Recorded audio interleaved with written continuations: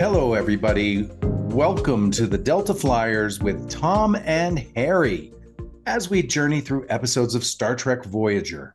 Your two hosts along this journey are my fellow Voyager actor Garrett Wang, who in 1999 played Mike Wong, or God, in the indie film The Auteur Theory, and myself, your favorite helmsman, Robert Duncan McNeil. Remember, you can get the full version of this entire podcast with so much more bonus material, so much cool stuff when you sign up to become a patron at patreon.com/the Delta Flyers.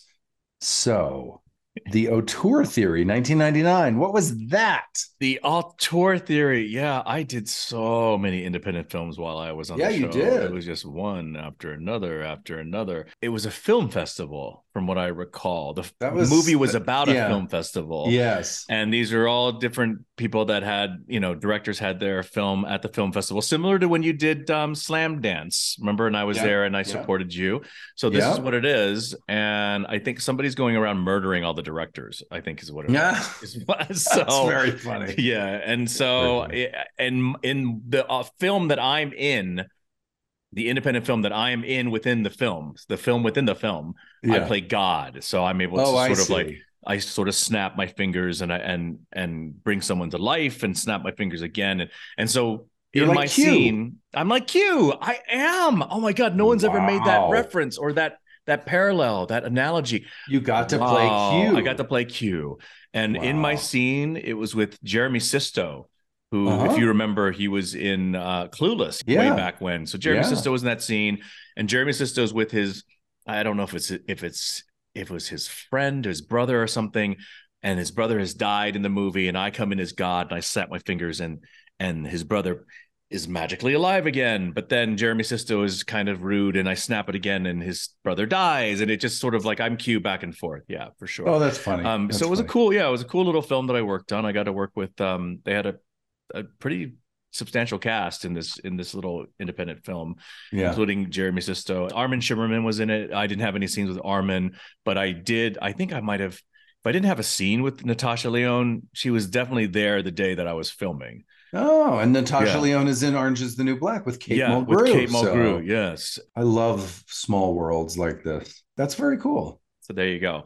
That was Auteur Theory. Auteur Theory, 1999. Wow. You made a movie about a film festival a year before I made my short that you went to a film festival with me that next year. You went to the Slam Dance Film Festival. Yeah, to support 9mm of Love. Ethan Phillips is in it. It's a short that I made on the Paramount backlot right around the time you made the Auteur Theory, probably. John Campbell, who was the head of facilities. I love John. He was awesome. At the time, I was smoking occasionally at work, for sure. And I would go smoke a cigarette out by the hair and makeup trailer. That was kind of a good designated spot. Yeah. And John Campbell was also a smoker.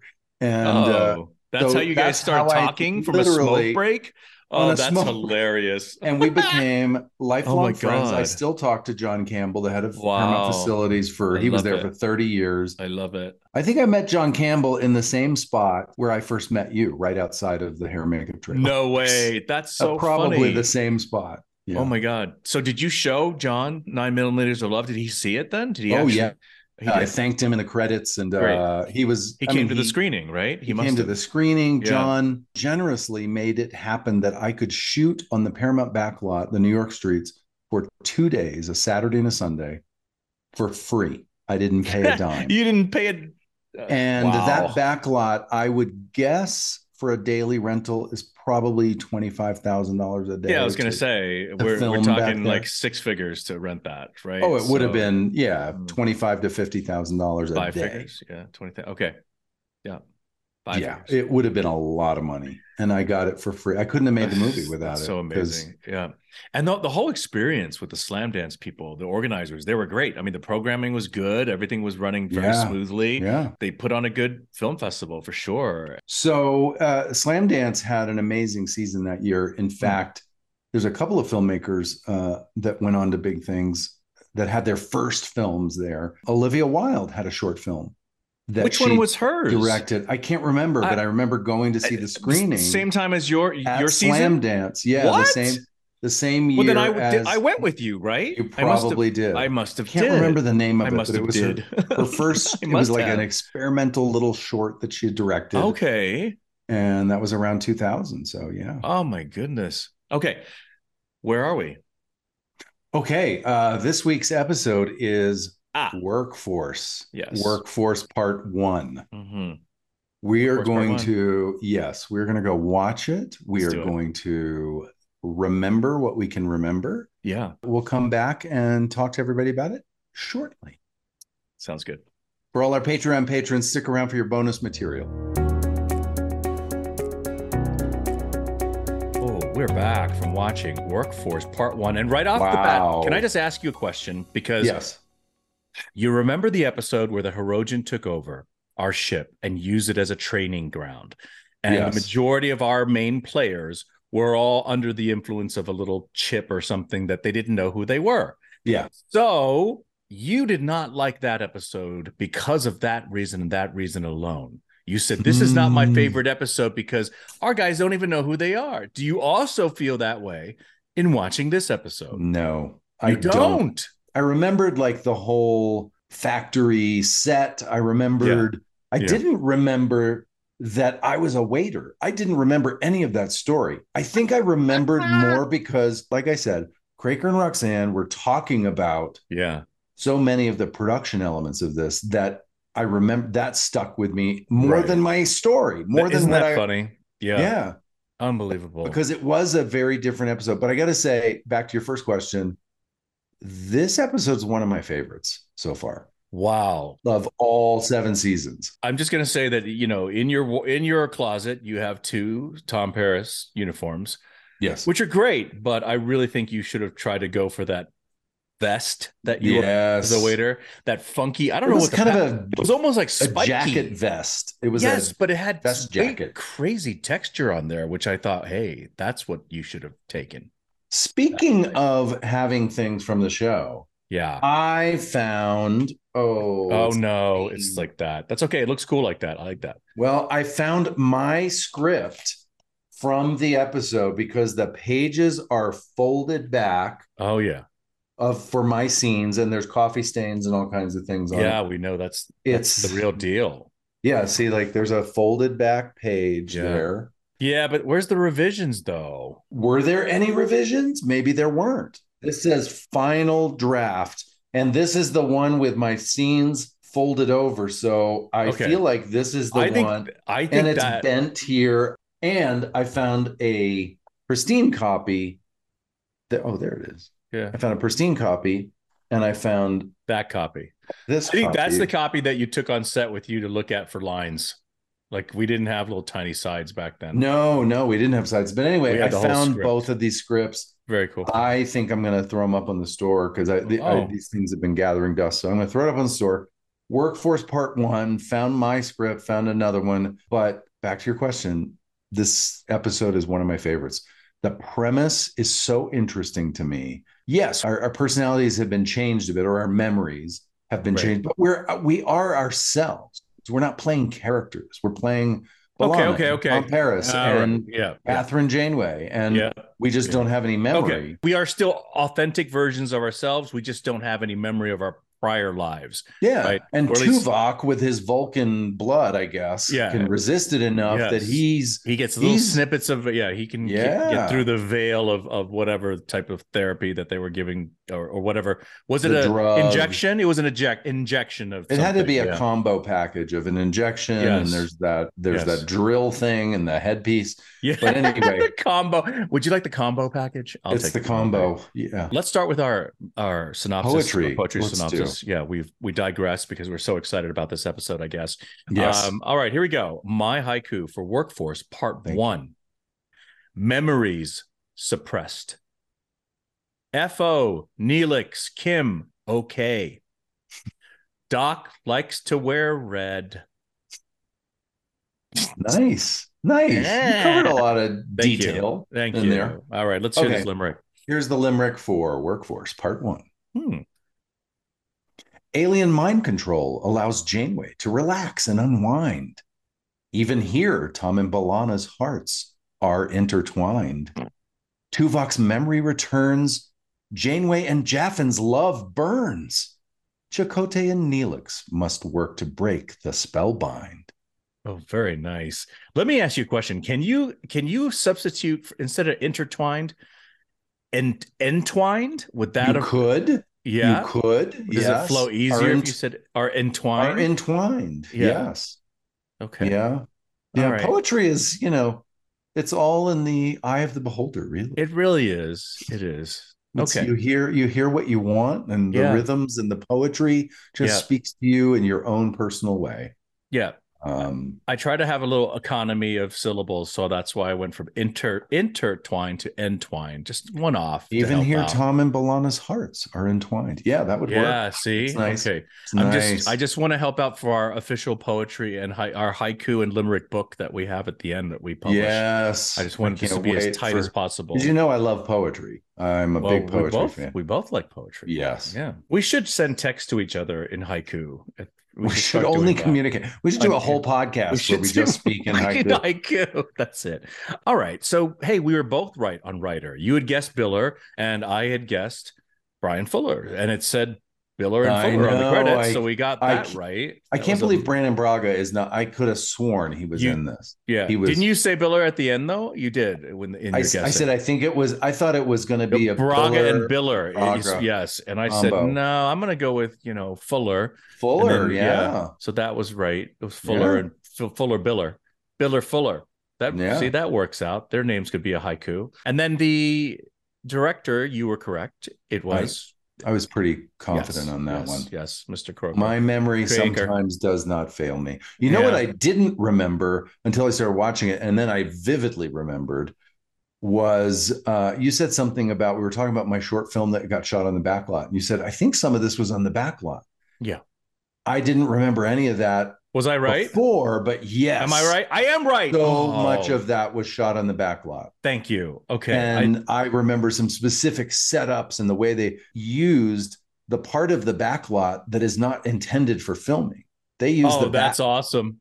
They use the staircases and the backs of the facades. Yeah. Right. And also they use the parts of whatever for the AC units and you know what I'm saying? Exactly. So that you're exactly right. And the pipes and everything. There's a facility that does all the heating and air conditioning units. Yes. And they're behind the tank where we used to park. There's a tank that they would fill with water. Had a giant sky blue giant. It's the biggest tank in Hollywood. But it was multi-leveled though in the back of that blue tank with stairs and everything. That's what they used. That was right. Oh my gosh. They have stairs that you would go up the backside of that sky facade. Yes. And the stairs, they could drop lights or different things. That's why it was all metallic and it was made for the weather and wind and all that. So it was very solid. Well, here, if you're looking on video, there is a blue tank. Yes. The blue, and you can see the lines for the parking. Yep. That's where we parked. Right. You and I both parked in the blue tank. That's right.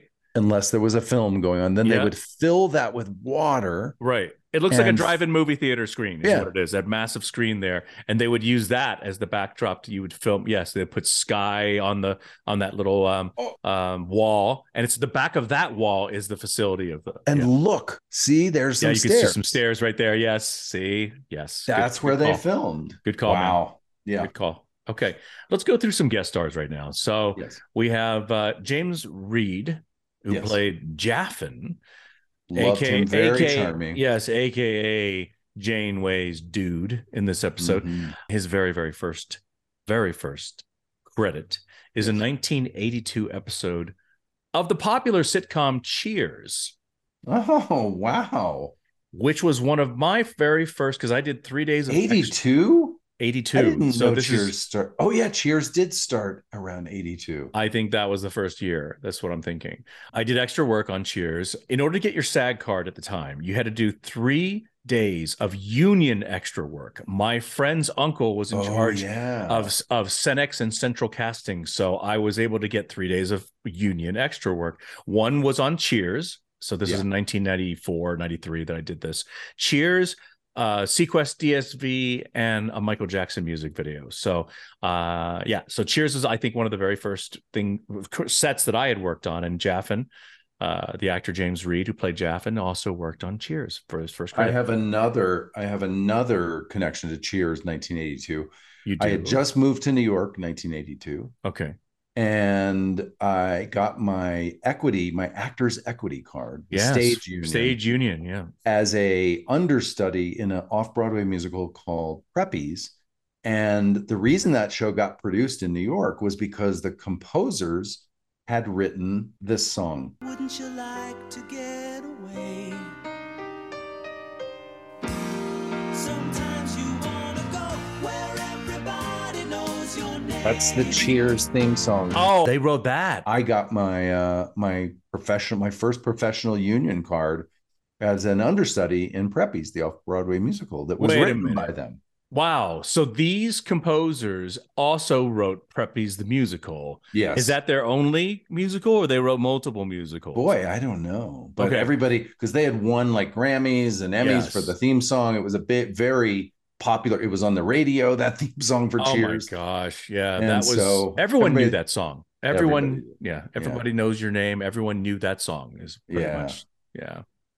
That's great. Cool. Cheers. Okay. Cheers. Who's next? Cheers. Don Most, aka, well, when he was younger, he was known as Donnie Most. But then as he became an adult, he cut off the NY and just went with Don Most. We all know him from Happy Days as Ralph Mouth. And yes, he played Caden. Yes, I remember meeting him in the trailer. I didn't have really? But I remember meeting him and talking about Happy Days in the makeup trailer. Oh, right. It was over by Tina, my makeup artist's table, and I come in for a scene, and he was getting ready to go shoot, and I was getting ready to get ready. Yeah.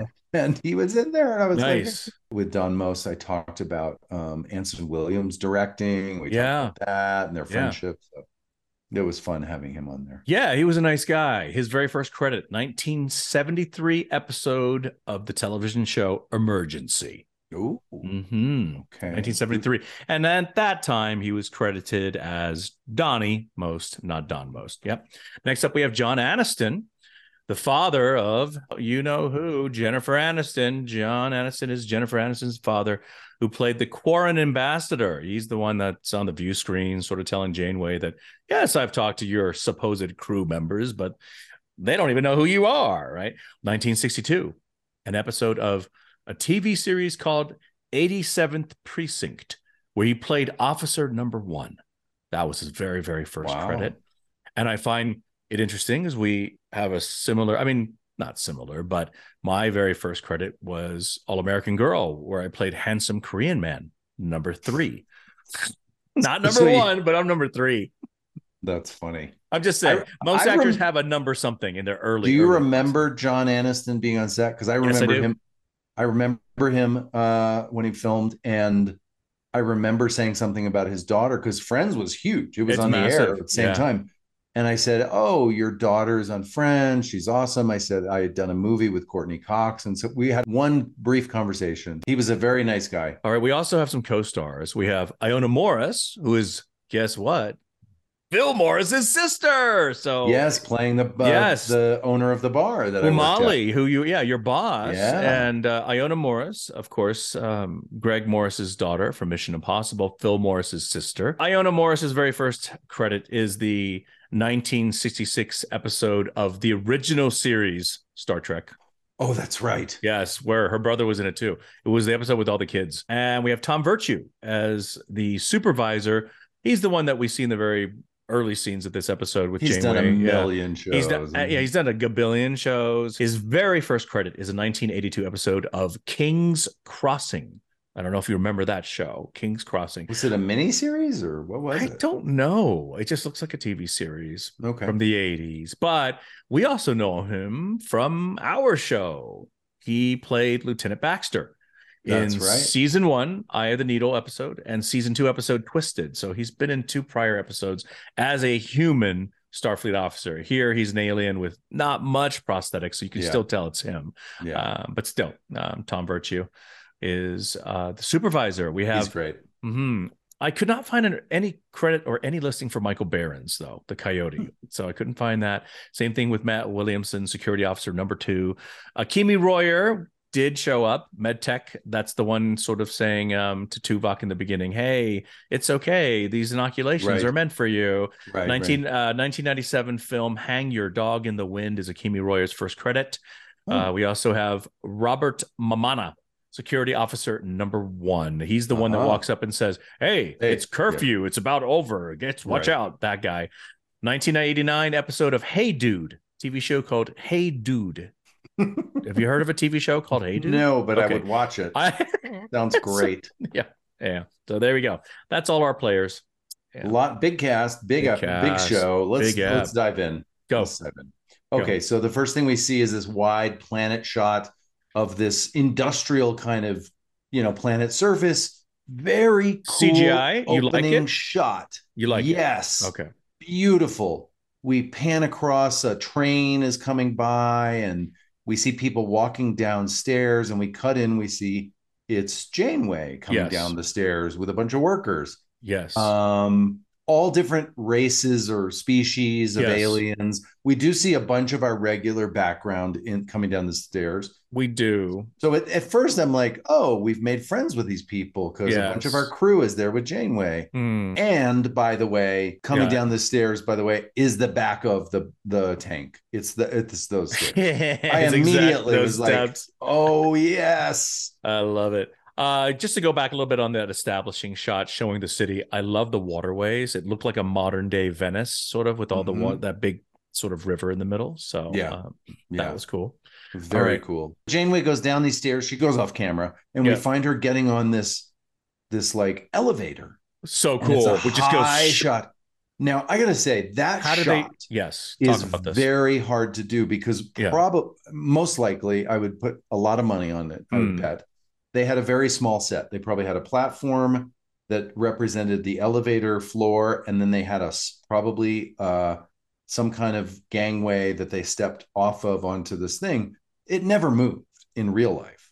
Okay. They had to shoot overhead, and the camera was kind of moving, what you would call parallaxing. So the backgrounds are shifting as the camera moved over. Very complicated, especially for that time. VisFX shot to have all of these shifting angles as the elevator goes down, and then they got off, which became digital people at that point because them walking. Well, actually, very expensive.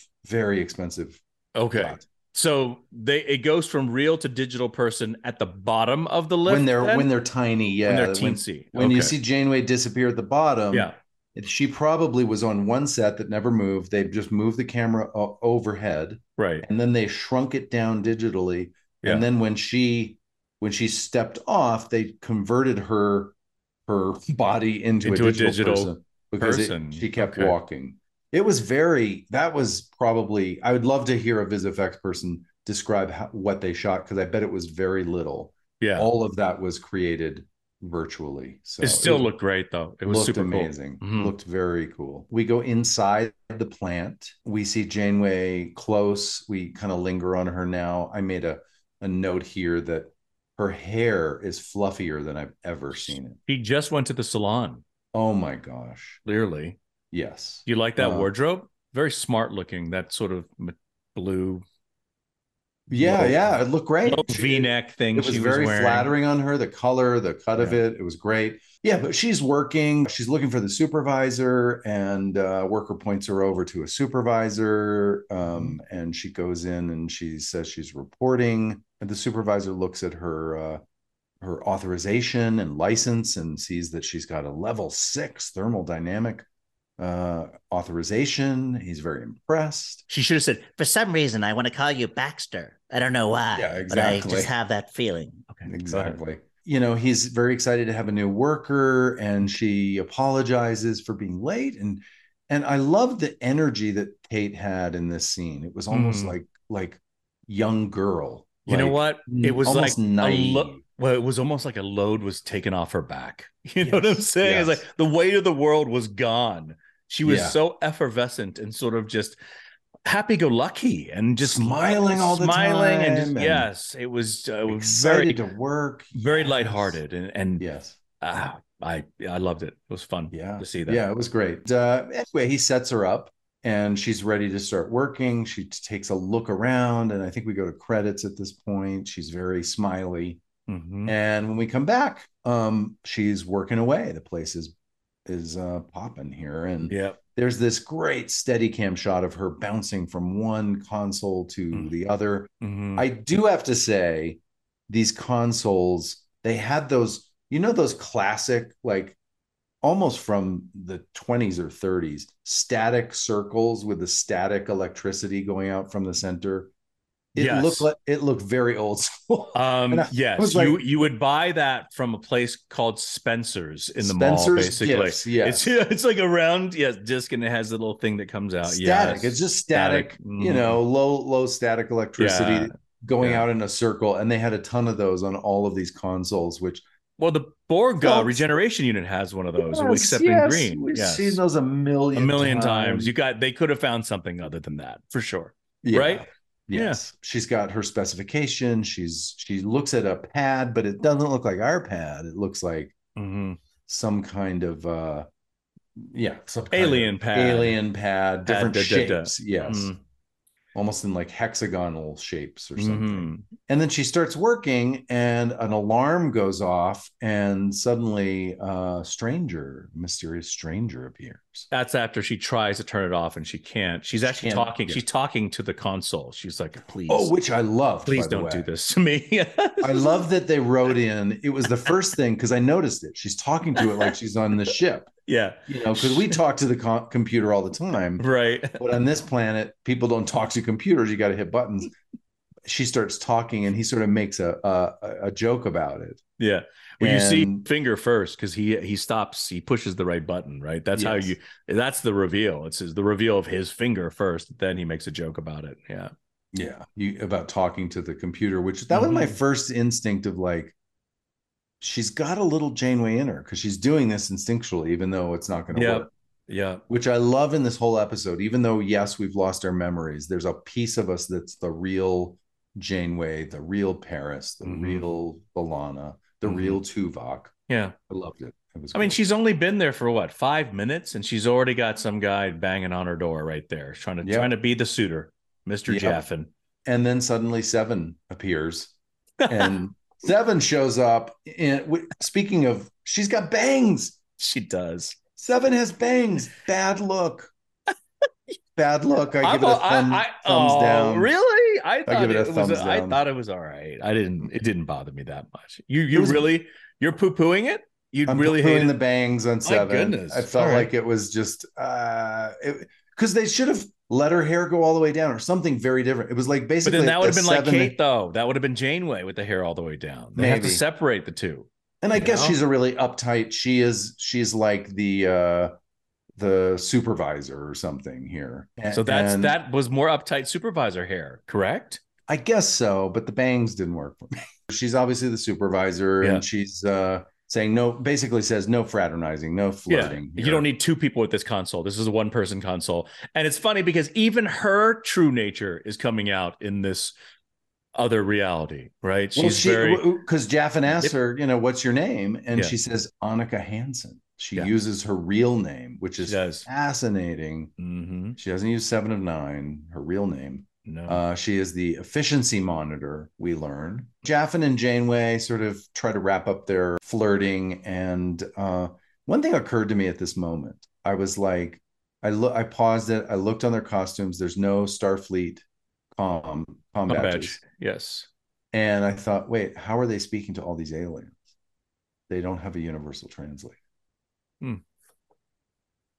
Well, then, okay, hold on. Let me see if I can debunk this. Well, from what I can understand, I think you can, if you have some type of broadband, universal translator. I have two debunks. I have two ways to debunk it. Either this alien species has a universal translator because they've got so many foreign workers here. They've got to have their own version. So maybe they've got one somehow that's wireless, and you don't have to have wireless. We don't see it. Mm-hmm. Either that, or when they're brainwashed, they're somehow implanted with an understanding of their universal language that they all use there. Interesting. But then, yeah, I don't know. But a bit of a hole in the script. Well, it's just it's a Star Trek conceit, this universal translator conceit that can be problematic sometimes. And I'm sure there's been other times where it could have been a question, but for some reason, this scene, I suddenly went, wait, these are all people from all over the place, and we don't have our comm badges to be able to understand them. Mm-hmm. We're not on our ship. We're not, right. Yeah. Good call, though. But, yeah. Anyway. I like that. We're at the bar, I think. Yes, we are. Now we see Tom Paris. Tom Paris, who's been fired from his prior job, is looking for another job.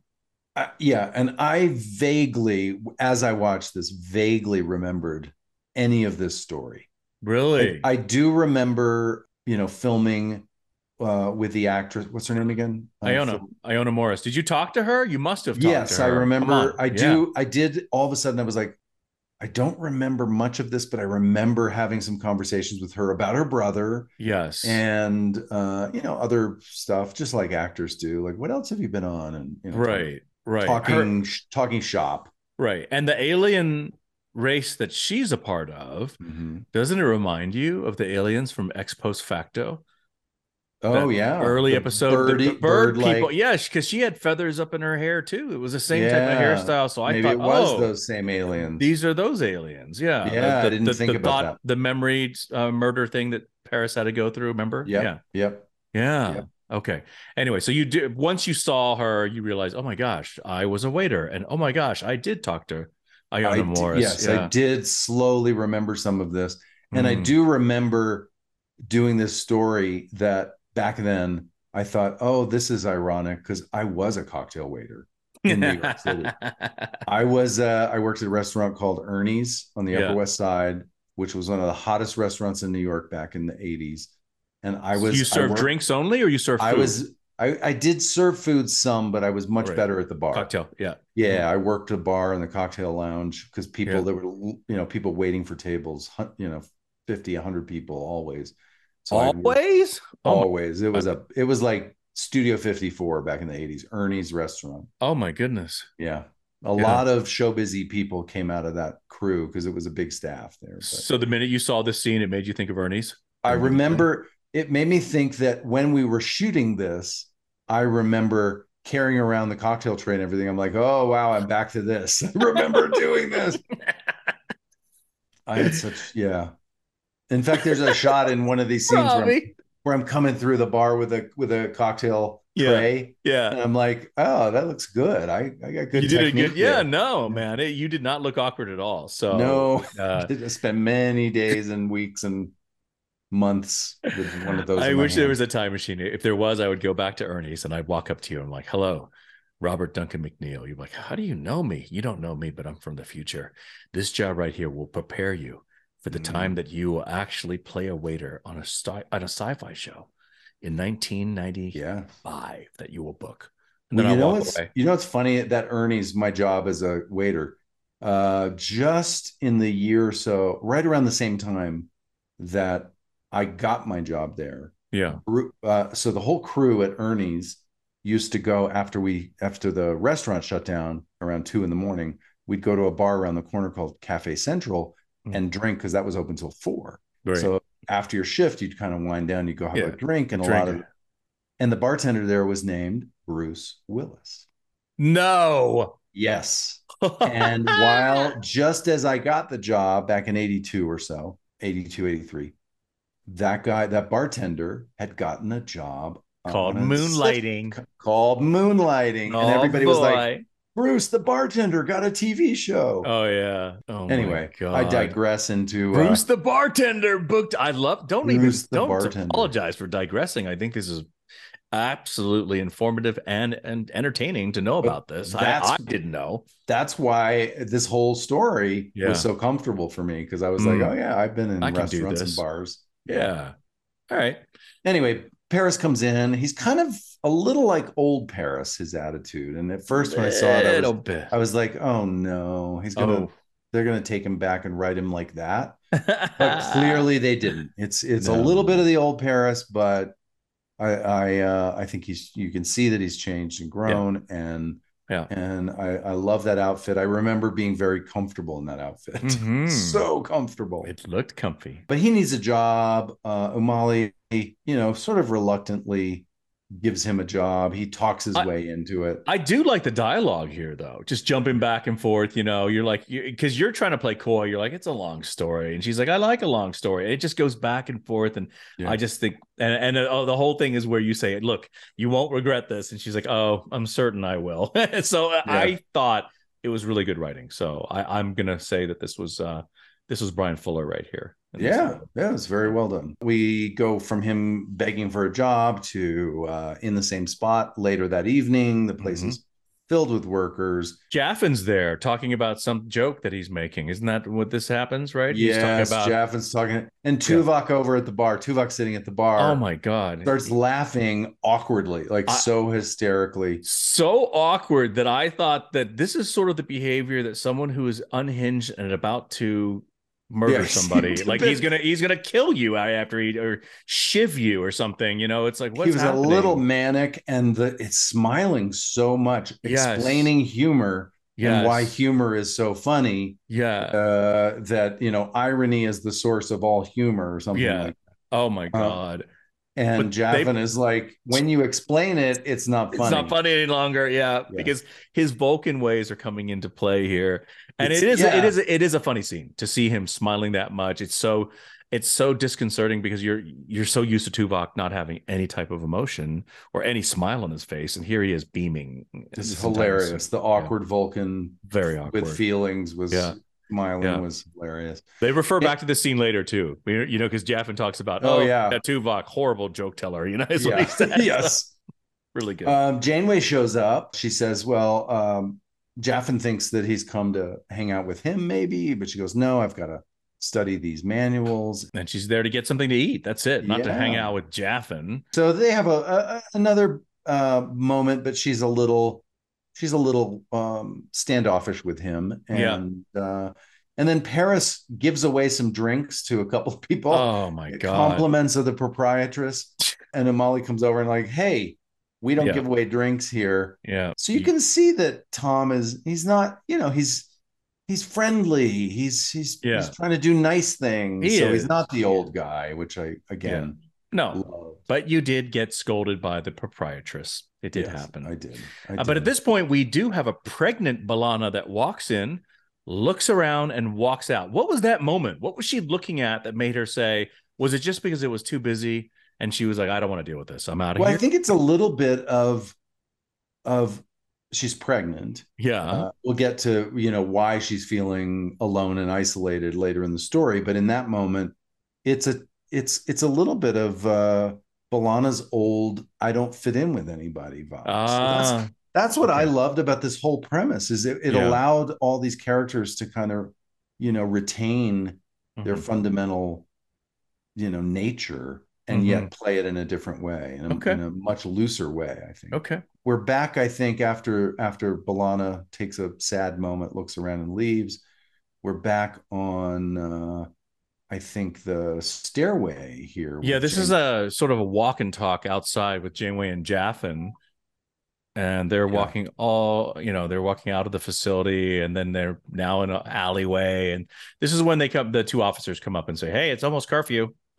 This was that scene, basically. And we learned that they live in the same building. The same building, Yes, the same worker housing building. Which looked like it looked like it was one single narrow building that with using CGI they just sort of duplicated it and pulled it further out. I don't know. Yeah. It had all these multiple segments to it, which I thought was maybe that already exists as is. But it was nice, this alley set. And I remember Craker and Roxanne talking about this. Yeah.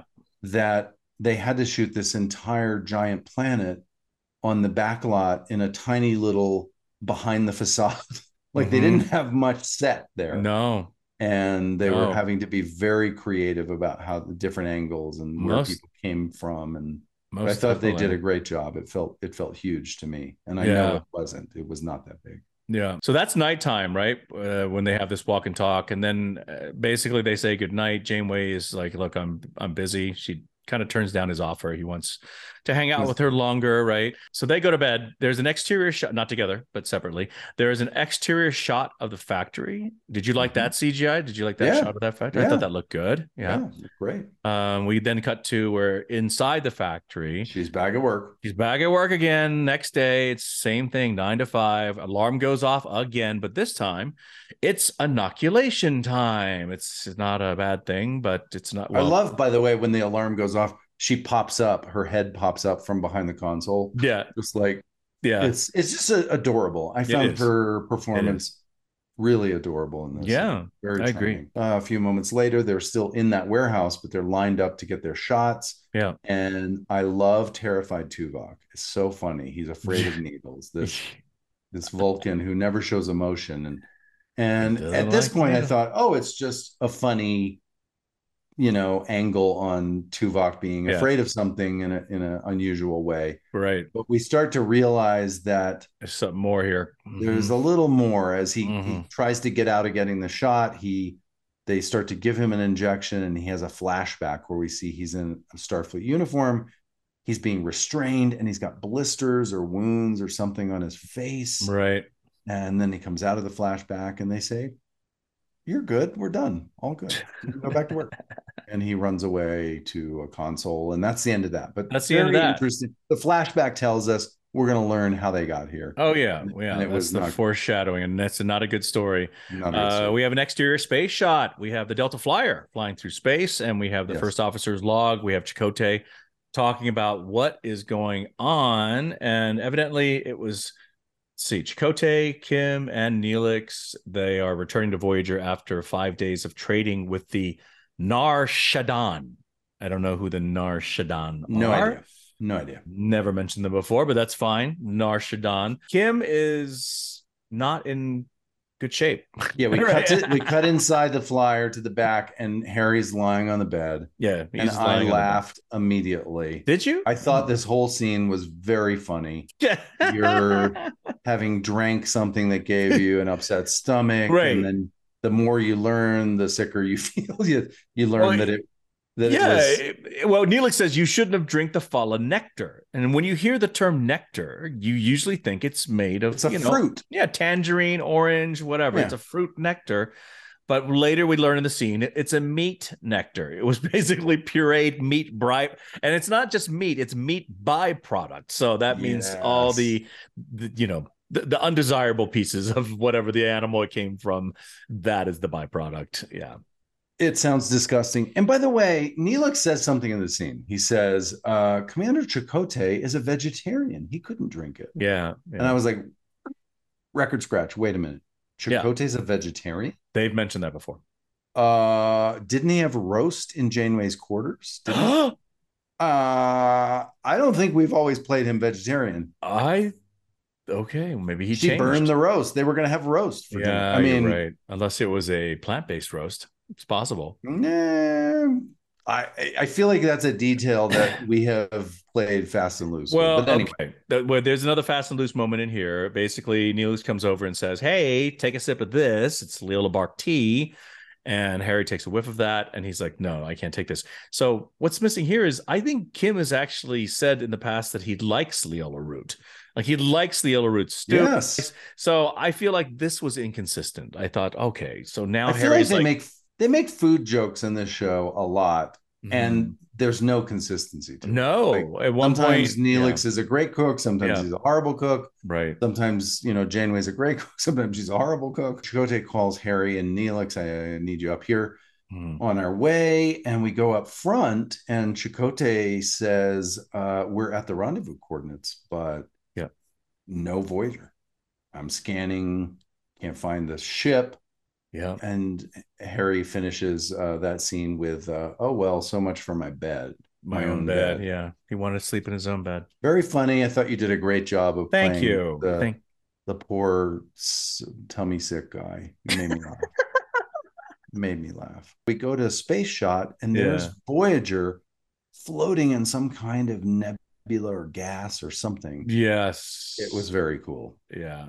That was a cool shot. It was. Then we go to engineering, and the place looks destroyed. We see the doctor crawling underneath things, and he's got on a command uniform. He's got command, which is a little, okay, yeah, very strange, very much so. I love when engineering gets this way with all the smoke and the flashing stuff. It just our set looks great when it's being destroyed. Yes, really, yeah. The doctor's trying to reestablish the subspace transponder, just all the systems. He's trying to. Everything's broken. Yeah, everything's broken, and suddenly the computer says intruder alert. Doc says where on the bridge, 2 humanoids, and the computer's not fixed enough to know who it is. Sensor resolution is below 20%, so the doctor's going to have to go to the bridge and see what's up. I love him sneaking on the bridge. Very funny. Yeah. And then he's got a Sims beacon on his wrist, which is named after Alan Sims, our prop master. Yeah. He turns that flashlight off to a corner, and there is Harry and Chakotay in the full spacesuit. Do you remember shooting that? You do? Yeah. No, shooting that scene? No. That's rare that we're on the full spacesuit on the bridge. That's very rare, right? Yeah. You don't remember getting in that suit? I don't remember getting in the suit. I don't. I remember how snarky Kim and the doctor get towards each other in this episode. Yes. I remember that. But the actual suit on the bridge part, no, I don't recall that. Wow. Well, you're on the spacesuits. I wore the same thing in, is it Gravity? The episode with Tom. Yeah. And we've already talked about how uncomfortable those suits are. So I think it's a memory that I suppressed on purpose because it was so horrible. I were very claustrophobic in that same suit. And we should have got a space suit. Yeah. Do you remember? I don't know if you remember this, but it's got a fan, so can't hear you're hearing this like buzzing sound. You can't hear anybody. No, Then you start talking your lines and you start screaming them, which really shouldn't be that high. So yeah, it's awkward and it's uncomfortable. That's the basic. But it looks cool. Message. It looks great. That's all they care about. Does it look good? Are the actors suffering? So be it. Yeah. They ask what's up. The doctor begins to explain that after they left on their mission, things started to go wrong. Well, they hit a mine. Isn't that what they said? They hit a mine. Yeah.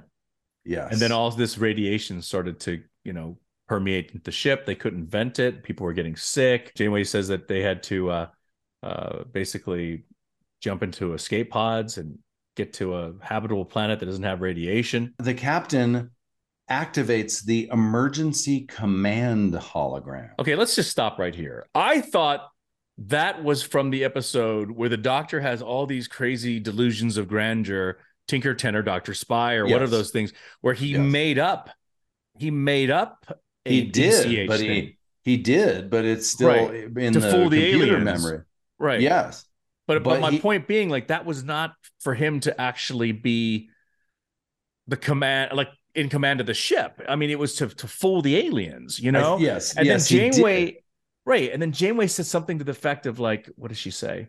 She says, you wanted this chance for a long time. Now you've got it. So it's like the doctor has been waiting to be the captain for a long time. Well, I wanted to be like in the action. That's why he created that program, right? So I guess she's in this situation kind of going, all right, we're screwed. Somebody's got to take care of the ship. Use your program you created and all right. Well, then I'll buy that. I just thought it's not an official. It's not an official Starfleet emergency command hologram. Is not a thing. Right. It's only a thing because he created it. Because he created it, but it was created under the behest of the captain for a prior episode in order to fool the aliens. Remember that? Like that we were dealing with. I think the it was the big overseer guys that were watching us. Remember that you like those aliens? So yeah. Okay. Anyway, that's why I was confused. I was like, wait a minute, did they not recall that this was a made up thing? I think they not did. A real thing? I think they did, but she's like, what am I going to do? Somebody's got to watch the ship while we're gone. So it's just the way she delivered the lines. It was so official. Like this was the deal. Like this was his sub program from the beginning, but this is not. No. This was written in. Yeah. No, it's experimental. Yes. We cut out to space, and I love the escape pod shot. All those life ships coming off. Yeah. Very, very cool. Still in a flashback, but we're on the bridge again. He's trying to assess the damage when suddenly another vessel shows up, locks on a tractor beam. And I got to say, he basically tries to negotiate and then he starts firing at the ship. He's a one-man crew. I wrote, he does it all. Well, he's a one-man crew. He evades this ship with a tractor beam. Yeah. He takes out their engines. The logic is the alien says, well, no, you're just you're a hologram. Well, the humans, the live beings they've abandoned the ship. So clearly they don't want the ship anymore. It's mine. But what I found interesting is that when he starts firing on Coyote, he basically fires, and this vessel has no shields. No. Whatsoever. Do you remember that? Like, he takes out the targeting thing, he takes out their engine. Like, there was no shields. Boom, boom. Either they're really bad or he's really good. One or the other. But what I think they're really bad. Yeah, but what aliens are shieldless? What aliens have we? I wonder if they're shieldless? All part of the scam that will lay these mines. When they hit a mine, they're going to have to abandon ship, and then you can salvage these things with nobody there. So you're not going to need a shield. Okay. Yeah, you're not going to expect any resistance. It was a little easy. I agree. The whole thing was a bit easy. Very easy. Very easy. Now we're back in normal time where the Doctor finishes his story. He talks about evading 2 other ships, hiding inside that nebula that I thought was such a cool shot. Yeah. Well, Harry does ask about what about the rest of the crew, and Doctor says not a word. No idea. And by the way, this scene at the end of his story is one shot. It is a amazing Alan Craker oneer that goes on for probably a page or something, which nice. Usually you'd have all kinds of shots in here, but he's got one shot that moves around with the blocking. If anybody ever wants to be a director, watch Alan Craker episodes. It is a masterclass in beautiful staging and shot design. He did a great job. So it was an Alan special. It was an Alan special. Okay. We have a flashback of when Janeway and company first arrive on the planet, the Quarren planet, basically, and they're being treated for their radiation poisoning. Janeway is just delirious. She's like, wait, who are you? He's like, oh, my name is Dr. Caden. And this is, of course, Don Most. Good old Don Most. Yeah. Janeway's concerned about her crew. And he's saying, oh, everyone's being treated and everything's fine. Don't worry. Tuvok's in the background. He's like, wait, what's that medication? And he's concerned about Janeway's safety. Caden's playing it off. It's anti-radiation serum. That's what it is. It's fine. And Tuvok doesn't believe it. And he basically starts yelling and screaming, and he gets restrained. They have to restrain him, and they inject him as well. The same. So he's remembering this. We come back to real time, and he's on that balcony looking down on Janeway, having had this memory. Yeah. He goes down to talk to her, and she's working very hard on this static circle thing that you get at Spencer's Gifts. And she's looking at the static and punching buttons, and I'm like, what does she see in the static? Like, I remember a lot of times we would have these, alien ships where literally there'd just be like shapes and symbols, and we would look at them like, oh yes, I'm picking up the information. It's like, this is the worst though. You're looking at a static circle. But when you're talking the static, it just reminds me of ancient shamans that would take chicken bones and they would throw them down and read that. So maybe she was a new age modern shaman reading the static from the Spencer's she was pretending like it meant something. It's a bunch of static. It's a stretch for me. But anyway, Tuvok approaches. And he says to Janeway, I think we might know each other. And Janeway goes, oh, yeah, you're Tuvok. We met, at the shift briefing. He goes, no, before. So he's trying to test and see if she remembers what he's remembering. Yeah. And he talks about the hospital. He's kind of pushing her a bit. It's an awkward scene, too. Yeah. Jaffin shows up. Yeah.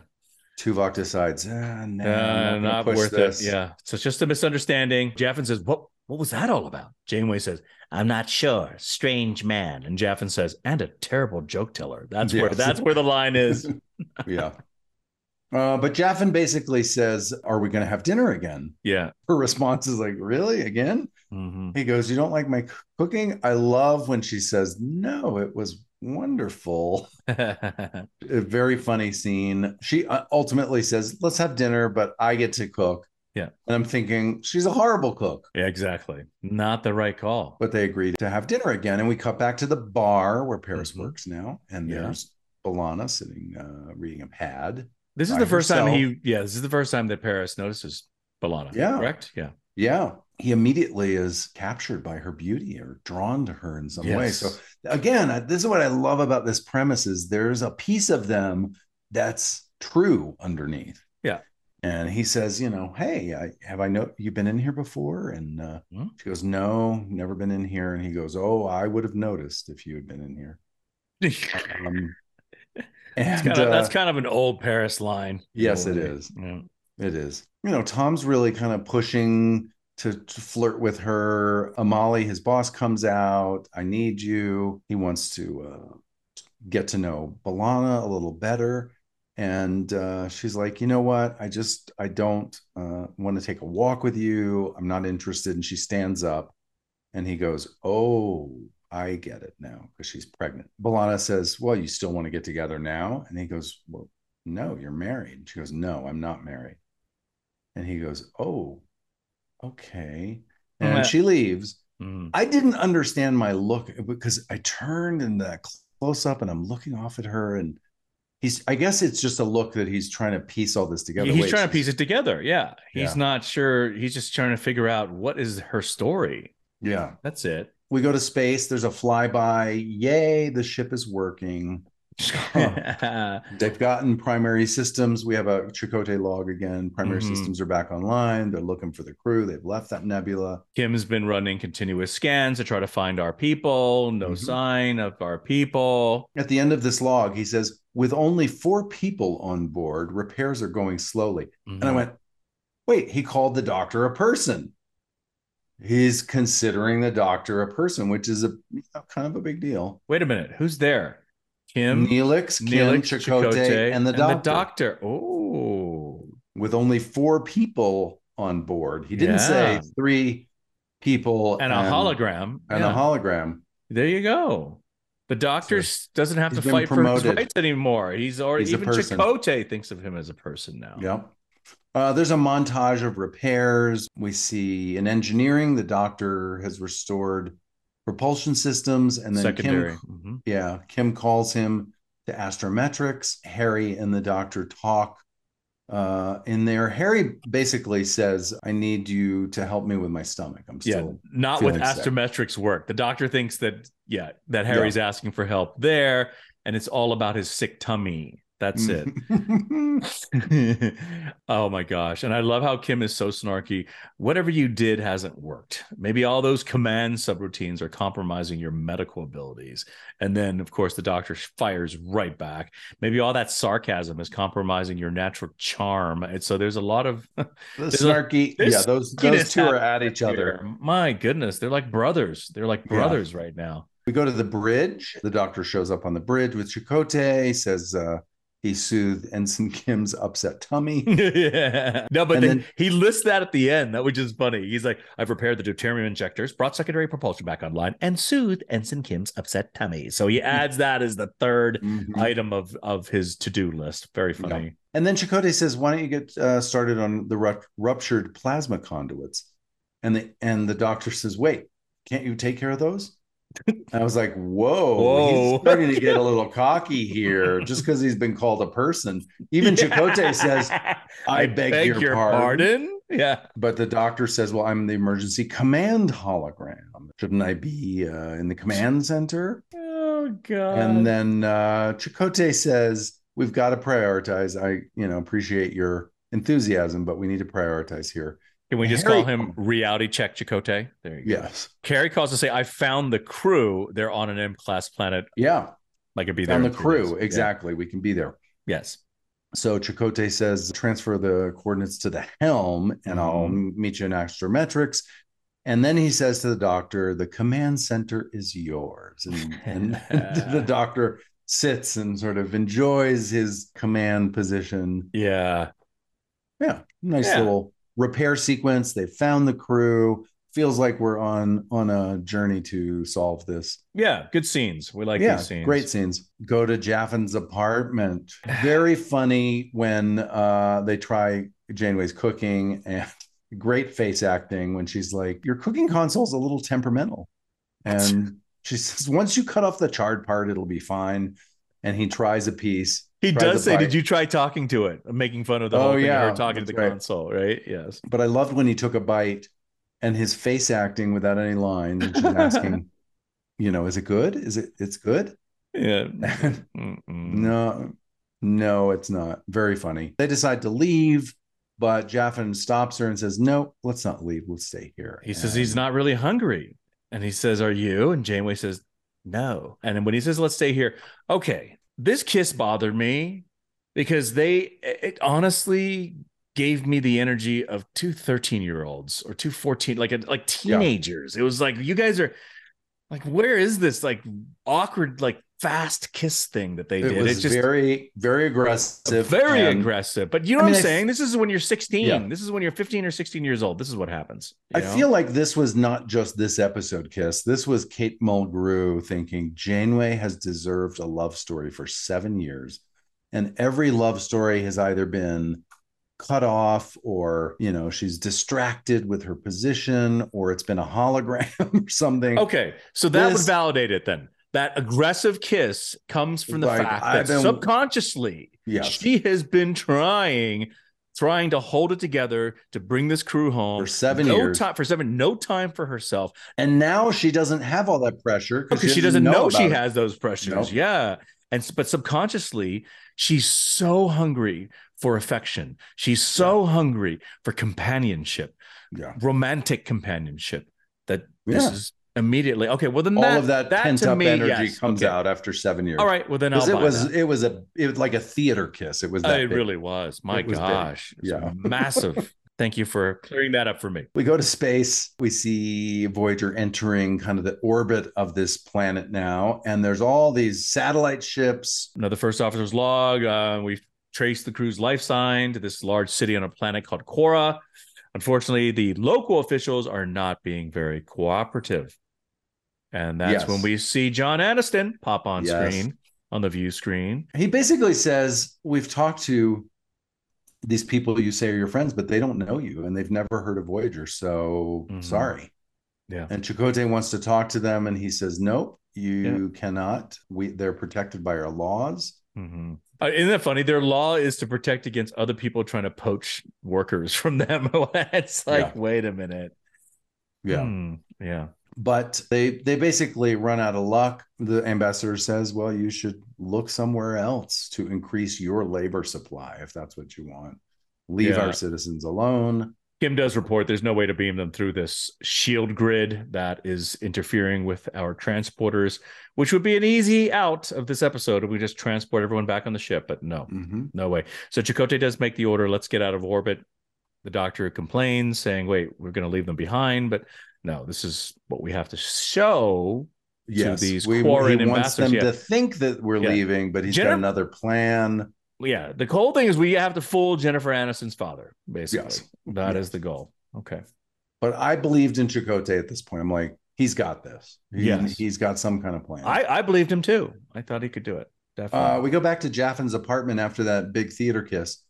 And clearly it's postcoital. It's postcoital. Jaffin's lounging. She comes out. He says, are you comfortable? And she says, the blanket's nice and warm. And he goes, no, I mean, are you comfortable here with me?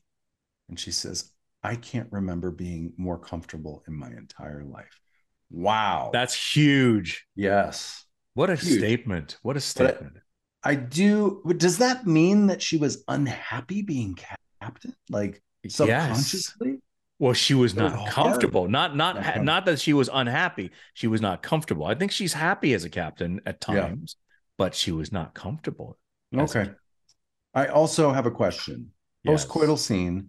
Yeah. She's bringing out hot coffee.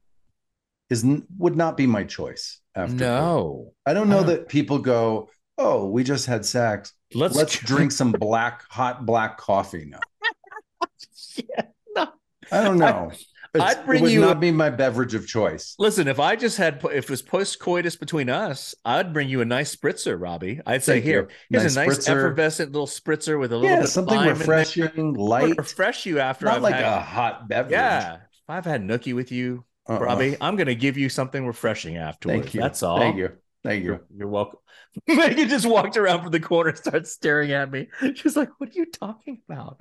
You're right. Coffee would not be the beverage of choice after that. Okay, we go to the bar next. Torres is sitting by herself. Paris goes to talk to her. And I just felt like, this is Paris good guy. Like, yeah, even if he doesn't know who he is or who she is, yeah, his instincts now as the character he is he's a good guy. And well, especially when you shock her with, I was offering to introduce you to some people I met that are expecting a baby like you. I mean, she's like, what? I thought you'd want to get to know some other parents. She's very defensive at first. She apologizes. Yeah. She turns here in this scene. Yeah. She does say, I can't be romantic with anybody right now, but thank you.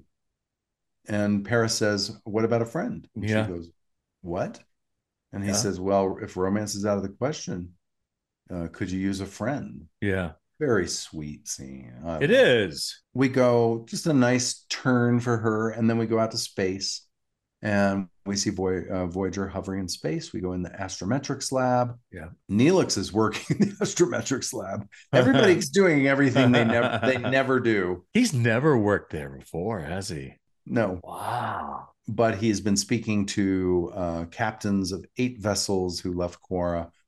He says they were all asked if he was looking for employment because there's a labor shortage in the entire system and there's a big competition for workers. Yeah. So it's definitely starting to make sense what's going on. Yeah. They talk about re-entering the system, going back, and Chakotay says, no, we're going to have to find jobs there. We're going to have to go undercover, basically. Yeah. And we can't take the ship because it might arouse suspicion. And Neelix goes, what if we take my ship? Chakotay says, we're going to have to go look for jobs. And he says to the doctor, isn't reconstructive surgery one of your specialties? So he won't be recognized. They won't be recognized. We cut to sick bay, and Chakotay has had his reconstructive surgery with a whole different, like his cheekbones are different and he doesn't have a tattoo. Yes. Yeah. Neelix says in this scene, you should have posed as Talaxian. And Chakotay says, whiskers make me itch. But I wish he had gone as a Talaxian. My God, that would have been amazing. Yes. We should all look like Talaxians at one point in one episode. I know. That would have been cool. That would have been fun. Mm-hmm. The doctor asks for Neelix's hand to put a subdermal transponder in so they can maintain an open comm. Why don't we just do that all the time? Yeah. And you see that? They dropped it in his palm first, bloop, and then he just scanned that thing over, and that thing just sort of recesses into his skin, I guess. That was interesting. It was cool. Yeah. As we wrap the scene up, Chakotay says, Harry, you're in charge. And the doctor's like, wait, I thought I was going to be in charge. Yeah. And Harry's very upset. Yeah. And the doctor says, well, I've got 2 million tactical subroutines. That should outrank an ensign. Yeah, but you know what Harry should have said? I have 2 million hours on the bridge in the last 6 years. You have what? 5 minutes? 5 minutes. That's what he should have said. So I have experience. He may have subroutines, but I've got the experience. Well, they start to bicker, and Chakotay says, gentlemen, work it out. And they say, aye, sir, together. And then they're standing shoulder to shoulder, and they both start to walk out at the same time. Harry and the doctor, they bump into each other, like who's going to go first? Harry ends up going first, and Doc rolls his eyes. It was a very funny bit. This was Bob, actually. This is Bob Picardo. Oh, because it's great. He said when we were filming this scene, he was like, Garrett, I think this might add a little extra element of humor if we do that thing where we sort of both try to leave at the same time and we bump into each other. I'm like, okay, if you want to go for this. And I remember Cricker did direct this first one, right? Yeah. So Cricker was like, hey, yeah, let's try it. So it was a Bob originated idea. Yeah, it was a Bob pitch on set, so that we did that, and it was great. It was cute. It was funny. It was very funny. Very rom-com kind of a scene, you know, in a way. So yeah, I liked it. We cut out to space. We see Neelix's ship exit the shuttle bay. Cool shot. Very cool. Back at the plant, Seven is doing her job, finds Tuvok, and she says that he's neglected to report for his last 3 inoculations. He knows what's up. That's why. He's been avoiding it. And he is looking sweaty. He's looking, you know, like he's having withdrawals or something. Yes, he looks definitely like he's going through something for sure. And he even calls her 7 of 9. And she's like, what are you talking about? My employee number is 8586. Stop right there. Employee number. Let's do numerology here. Check this out. 8 plus 5 is 13. 13 plus 8 is 21. 21 plus 6 is 27. Separate the 2 and 7, you get 9. So even her employee number is, I got the 9 in it. Wow. That's all. Okay. Just want to share that with you. Tuvok tries to mind meld her here. Yeah. She doesn't remember who she is, so he's going to mind meld her. Yeah. She calls security. She sees herself stepping off of her regeneration alcove. So she does have a moment where she realizes, or she has a flashback. Yeah. But then security grabs him and drags him away. And Tuvok is yelling, you know, we don't belong here. We don't belong here. I think we've all yelled that at one point as characters, like, I don't belong here. I'm not part of this, or something like that. To that effect.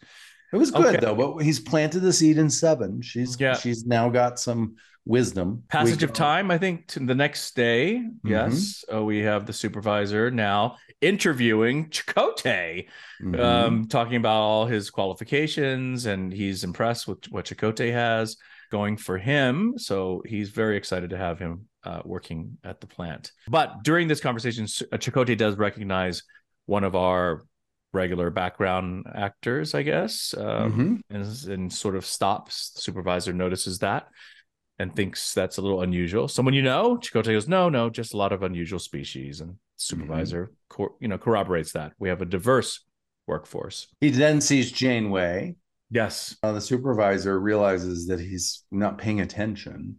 Yeah. And so he covers with, well, I'm just excited to be here. Sorry. And the supervisor says, okay, carry on, leaves. Then Chakotay goes over to Captain Janeway and calls her Catherine, and she says yes. So he thinks maybe she's going to remember. He goes, it's Chakotay. Yeah. And she goes, what? I'm sorry. But he pivots very fast. He immediately goes like, oh, I'm new here. He doesn't pull the whole Tuvok like, you have to remember me. Yeah. He's just like, I'm new. I just was told that you would be... Yeah, the supervisor said you would be a good person to answer questions. So he covers perfectly. There's nothing she could say to that. So he just introduces himself. And he says, my employment file lists my name as Amal Cote. Amal Cote. I like it. Cote. Amal Cote. Yeah. Hey, he should have said his name was Akuchi Moya. He just should have went with that. I know, that would have been so much better. Janeway says, well, happy to meet you, whatever your name is. And we cut into the medical facility where Tuvok is being held down. Don Most, our Dr. Caden, is says you're just having a relapse of dysphoria syndrome and you need the shot. And Tuvok tries to fight it, but they finally inject him. Yeah. And then we cut inside the bar, and Neelix has obviously met Tom before, you know, the scene starts mid-scene, because Neelix has picked up on the same thing Chakotay did, that we don't remember the truth. He's talking to Tom about how he got this job. That one line. Although I love the one line where Neelix says, it's almost like serving on a starship, you know. And Paris goes, wow, have you ever done that? Neelix says, well, you're looking at the former captain of my own cargo vessel. And Paris, wow, must be quite a life. Yeah. Neelix goes, what about you? Ever worked on a ship? And Paris's response is, oh no, space travel makes me sick. I laughed out loud. I did too. I did too. That was very funny. We see B'Elanna's there, and she's now with a couple, that maybe the one that Tom introduced her to. Yeah. And she's starting to make some friends. Chakotay shows up, and Janeway invites Chakotay and Neelix sort of to have dinner with her and Jaffin. But Jaffin's sort of like, no. I was hoping we could eat alone tonight. And Janeway is a little, confused. And she's like, that was rude. But he was like, no, I have an important thing to tell you. I must have you by myself, basically. Tom and B'Elanna talk briefly. He says, hey, I'm about to go on a break. I'll walk you to the transport. And she's like, oh, don't worry, I'll be fine. And Tom's response is, I'm not worried about you. Yeah.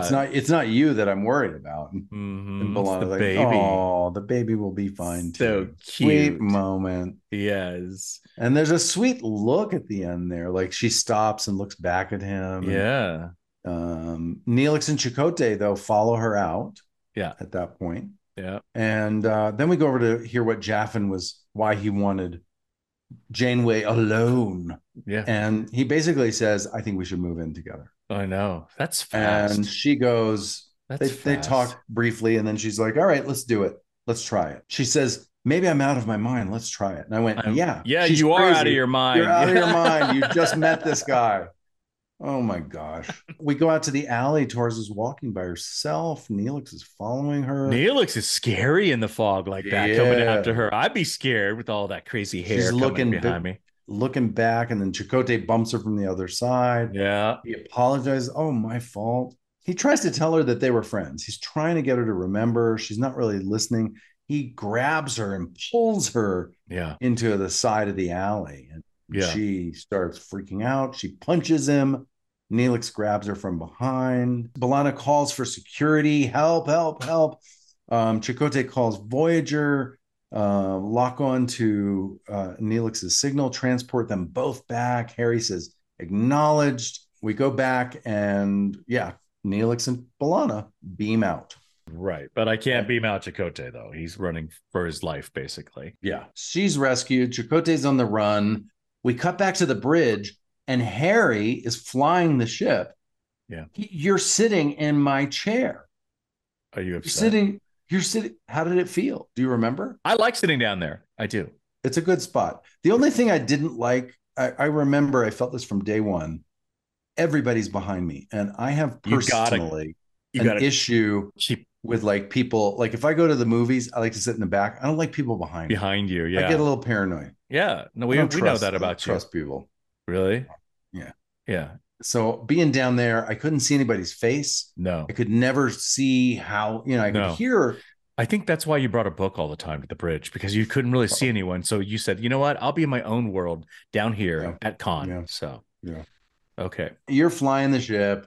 You're under attack. You had to raise shields. You couldn't bring Chakotay back on the ship. No. We have a space shot of Voyager leaving orbit. Two ships are trailing after him, chasing him. We go to sick bay. Neelix is trying to explain, we're here to help you. She doesn't want help. We see Tuvok in the Corrin medical facility. He's being brainwashed again with this giant screwdriver thing headed towards his head. Not good. Yeah, we go to the bar. Janeway and Jaffin are kissing. We're just cutting all around the world. Finally, we're back to our foot chase with Chakotay, and the security's getting closer, and he gets to like a dead end. And I remembered when I saw this, I remember specifically Krager talking about how they would build this dead end on the stairs and then put a giant green screen out there. So that when you cut around to the other side, you'd see that he was looking down at how high up he was and everything. Yeah, the bottom of the factory. Sure. I remember I may have even gone over when they were filming this or something. Okay.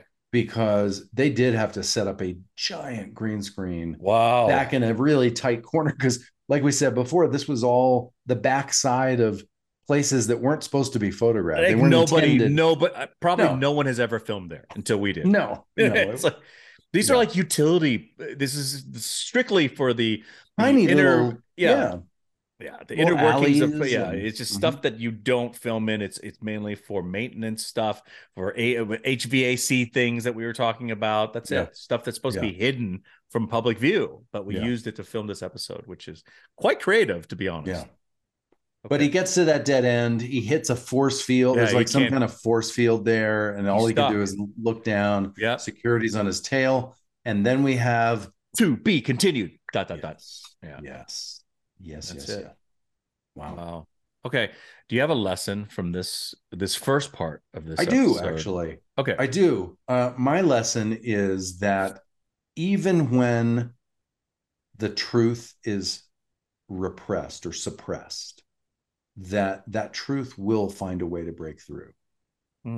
That's the lesson I got, because even though all these characters had been brainwashed and their memories were buried, somehow Tom Paris's true nature still came out. B'Elanna's true nature still came out. Okay. Janeway's true nature still came out. Yeah. Tuvok's nature. It's just, you can't hide from reality is the real life lesson. Okay. Reality is always there, even if you try to pretend it's not. Yeah. All righty. Yeah. So I'm going to say my lesson from this episode is that we all need to work on cultivating and practicing patience. Patience is key.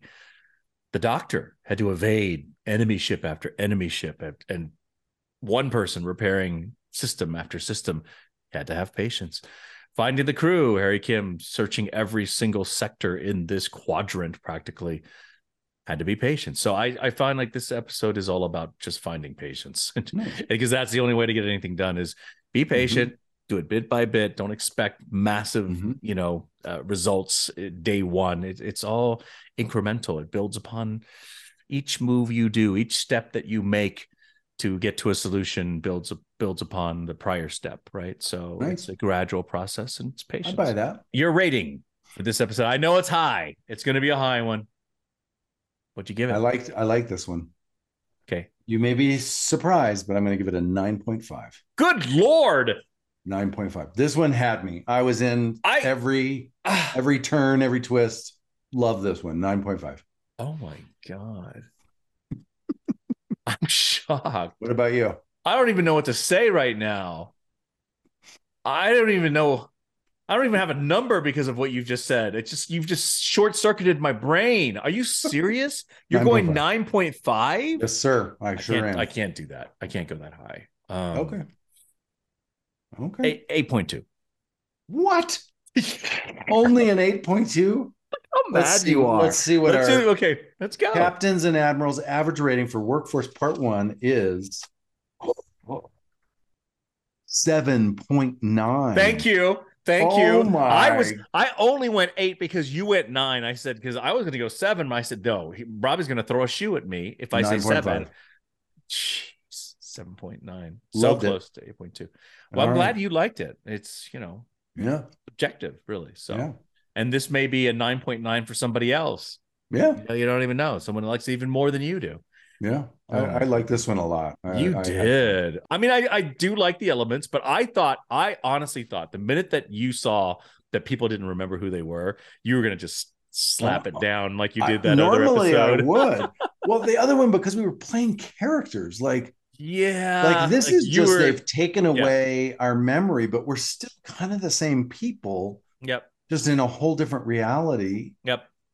That we're unaware of our other reality, and so we're still the same people.